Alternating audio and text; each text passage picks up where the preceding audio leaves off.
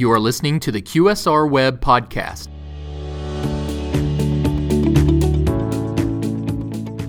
Hello again, everybody, and welcome back to this week's QSR Web Podcast. I am, of course, QSR Web Editor Shelley Whitehead, and today we're going to take a trip to that gateway city of St. Louis, Missouri, where the 52-year-old roast beef-centered brand Lion's Choice is roaring away with a relatively new CEO at the head in Mike Cubstis. He joins us in just a moment to talk about the brand and its path inside and outside the St. Louis metro area right after this.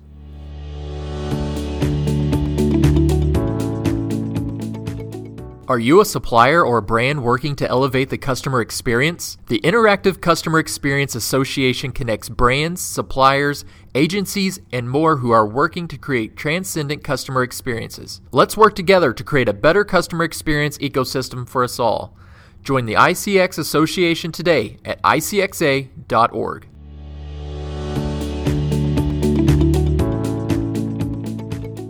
And we're back with a QSR that has established itself as king of the fast food jungle in its home-based city of St. Louis, where Lion's Choice reigns supreme. But this QSR may have its sights set wider, which we're about to find out more about with our guest today, Lion's Choice CEO Mike Cubstis. Welcome, Mike. Thank you. Thanks for having me.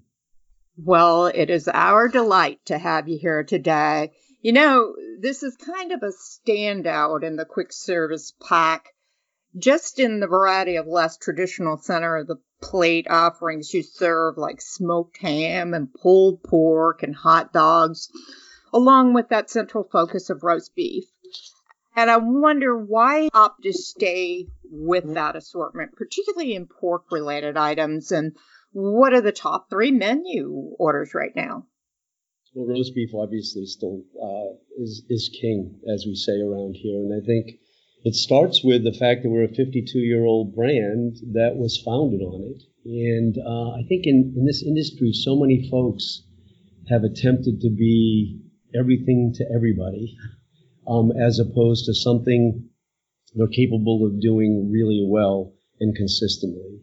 Of course, over the years, we've had to include products outside of the roast beef area. We've introduced a salad line, and as you mentioned, hot dogs and turkey and ham. But roast beef still makes up 51% of our sandwich sales. Sandwiches make up 75% of our total sales. So I think it's important to stay relevant to today's customers and guests, but do it, we believe, by also nodding to the past and what got us here in these 52 years. Roast beef. Roast beef all the way. I would like to ask you, though, when it comes to pork, that's kind of something that gets skipped over in QSR. And I understand you are a roast beef brand, but I wonder why that's offered as another option. Well, I think, again, we're trying to differentiate ourselves and to stay the course with products that not being advertised by everyone else in the QSR segment. I think what we have determined is that frequency is dependent on staying relevant and providing variety. We actually test and look at things that we think appeal to our group, and I'll talk a little bit about who our customers are. Well, we tested this pork. We've actually had it for a long time, and just recently we've enhanced it, I think, and brought it to more current day offering with sweet potato waffle fries and a sandwich where the pork is actually tossed in sweet and smoky barbecue sauce with slaw pickles. And it's sold as much as any other limited time only offering we've done, inclusive of beef. So it speaks to people's desires today to explore menus and to see what's unique and different in any particular day. So to your point, pork becomes just one other vehicle of which we believe we can do that. We've also offered in the past a sandwich that combines 3 proteins, our roast beef with the smoked turkey and ham, and a special bistro sauce with a little hollandaise on it. It's a killer as well. I like that. Delicious. It's delicious. Ridiculously good, as we like to call it here. our guests are somewhat interesting, which makes it a bit of a challenge, I think, as we try to predict and understand tastes and trends. We're very broad for a brand that's very narrow in scope. We're about 50-50 male-female, and we have 85% of our customers can fall into three different categories. And these are our terms. These aren't any big scientific demographic terms. But the first one is a hungry worker.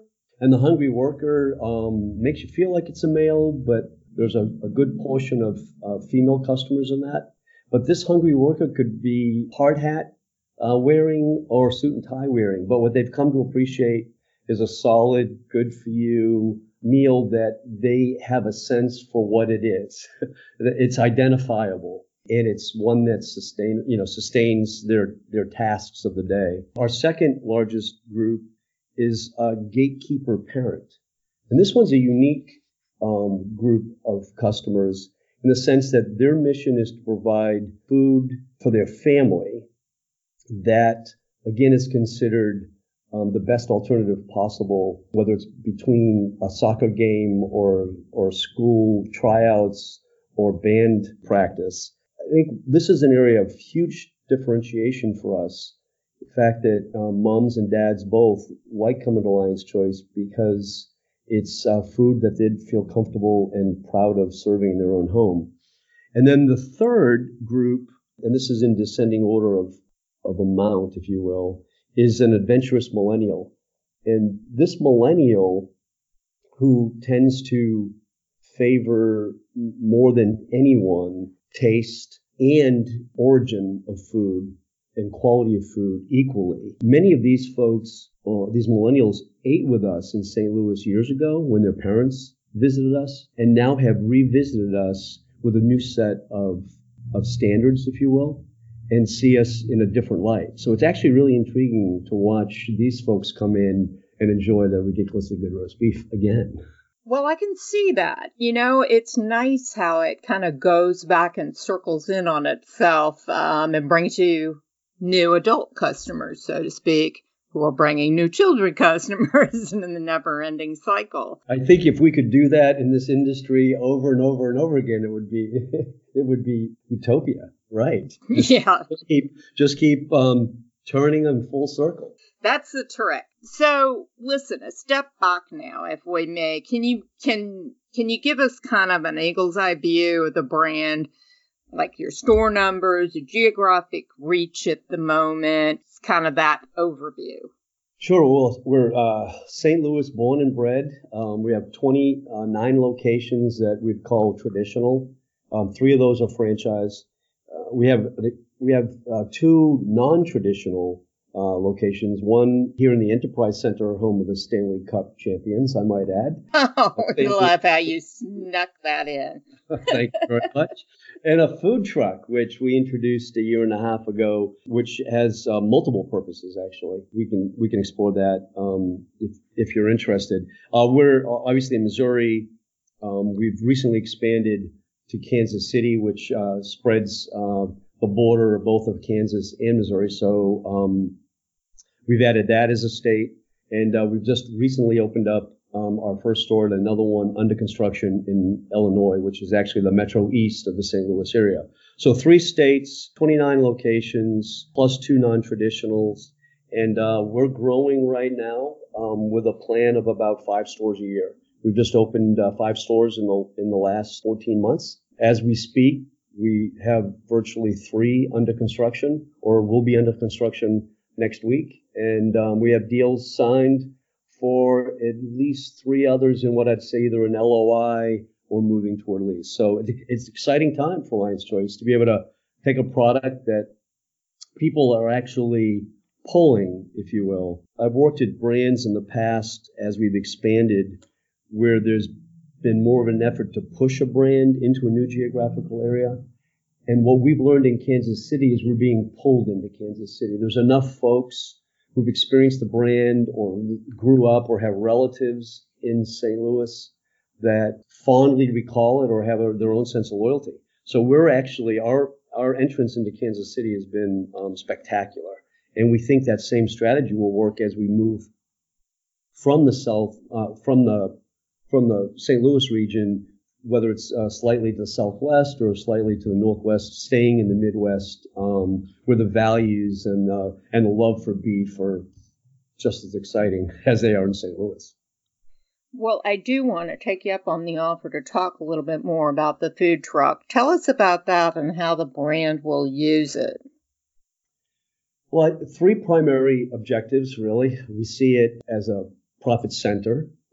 It's opportunity to literally go where we don't have a traditional brick and mortar location and introduce the brand, which then leads into the second objective, which is one of awareness building. In fact, as a good example of that, we had the food truck in Kansas City for almost 9 months before we opened our first store, just traveling around and sharing the love of roast beef. The third objective is to use that in a good way to serve the communities. Recently, we sent it to Jefferson City, the state capital, which had just experienced a devastating tornado.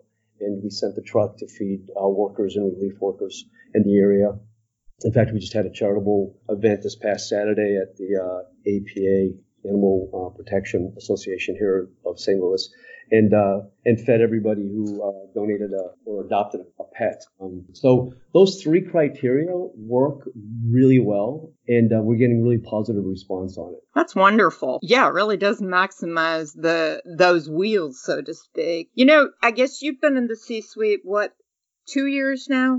I'm wondering, what's your take on the biggest challenge, or I guess we would say opportunity for Lion's Choice and its leadership at this moment in time? Well, I think there's probably one that's a industry challenge and one that's maybe a Lion's Choice. And I'd hate to just focus on one. I think today this industry is struggling in the labor force with a really low to mostly non-existent unemployment rate. It's just tough. And for whatever reason in this industry, I think it has served as a last resort for folks looking for work. Yet, there's many of us, including myself, who grew up in it. I started my career at 16 in the restaurant industry and have never left. So there's huge opportunities for it, but it's a challenge that not just Lion's Choice, but anybody in this industry is faced with today. I think as it relates to Lion's Choice, I describe this as a brand that's had unbelievably loyal guests, unbelievably loyal team members. We just gave an award to a manager that's been a manager for 41 years. And we have associates or team members who've been with us for longer than that, slicing meat and knowing every guest by name. I think those are why we still exist and are relevant in so many ways after 52 years. But I think our brand just got tired, became less relevant to the world as the world was changing and becoming new, different, more convenient, and perhaps even more relevant in terms of food choices. And I think what we have been doing is trying to invigorate the brand and in essence rebranding it. I use when we talk to managers a lot that Lion's Choice has survived these last 52 years by running along the freeway, if you will, on the frontage road, steady Eddie, 35 miles an hour. And we needed to get it back up onto the highway and over in the left lane and start doing a little bit more cruising. So, we've launched new stores with a new prototype. We're remodeling the older stores. We've created new channels of distribution. We're delivering. We've partnered with DoorDash. We're using Olo as an online ordering partner. We've restated a mission and values and a culture statement that supports what we're doing. We're trying to stay relevant with new products, as I mentioned. And I think it's what's so, on one hand, challenging and exciting on the other is that it's a constant moving target, right? To stay relevant with guests and customers today. Everybody's yelling, screaming, value, promotion, new product, convenience.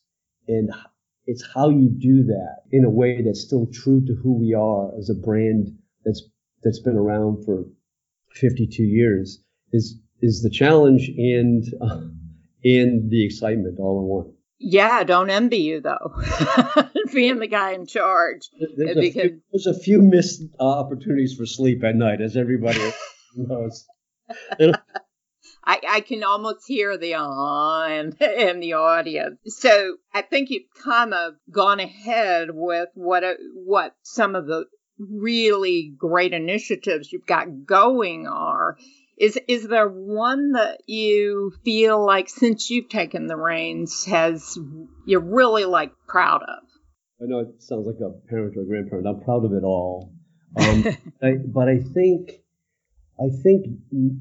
think I'm most proud of our people. I think we've worked really hard to create, redefine, and help people embrace a culture that should launch us so much further into the next few years.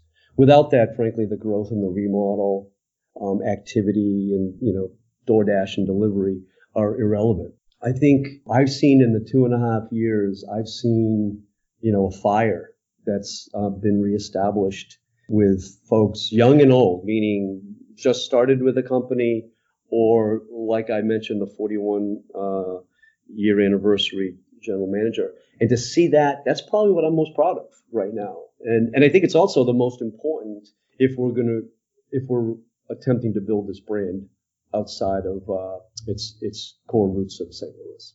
Do you think that this brand, so roast beef centric, which despite its kind of unique side of veggie sticks, is still very meat centered, do you think it'll do a plant-based meat offering anytime soon? Oh, absolutely. I think going back to the importance of staying relevant today and seeking increased levels of frequency. We're fortunate we have a sister concept. Our ownership also owns a brand out of Chicago. Actually operates in a few different markets, California, Oregon, Denver, and Chicago, called Native Foods. Native Foods is a vegan brand. Little sneak preview that we're able to do a little collaboration, and we're learning a lot about plant-based proteins through our sister concept. And I think when we find the one and the approach that doesn't negate or subtract from our current offering, and that we believe we can execute at the same high level of standards that we do our other products, I think our guests will be having a new option that may not be roast beef based. Wow. That's fun to watch. I'll tell you what. And is Native Foods, and I'm sorry I shouldn't have mentioned this in the position I'm in, but is it a QSR brand? It is. It plays in the premium QSR, or fast casual brand, which is where we position ourselves. Although we're not delivered to the table, the Lion's Choice brand is. We definitely see ourselves, our direct competitors being the premium QSR or the entry level of fast casual. And Native Food is in the same category. Wonderful. So this just begs the question, looking forward, what would you say are you most excited about coming forward in the next 2 years for this brand? I think exposing this brand in new markets that I think will be unbelievably surprised at its unique product offering and how directly it will correlate with their needs. That sounds really like big picture stuff, but it's actually, if you break that down, I think it's a lot tighter. I think every time someone puts a Lion's Choice roast beef sandwich in their mouth, it blows their mind. And to watch that and to experience that and understand that this is a brand that's been around for 52 years is maybe one of the most satisfying, gratifying things I've done in a long time, besides introduce my grandchildren to fun things to do. I'll put that. I can feel the excitement coming through. Good. I do have it, and I think everybody shares in that excitement. It's a tough industry. It's hard to stay in it and play in it, but what keeps you in it is when you know you're fulfilling a need and that people really get excited about it. And I think that's what we're seeing and experiencing in this organization today. Thank you so much, Mike. We've learned a lot about the king of the beef, so to speak. And thanks to our listeners, too. And I hope you all will come right back here the next time we have a QSR Web podcast to hear from another great brand. Until then, have a great one, everybody.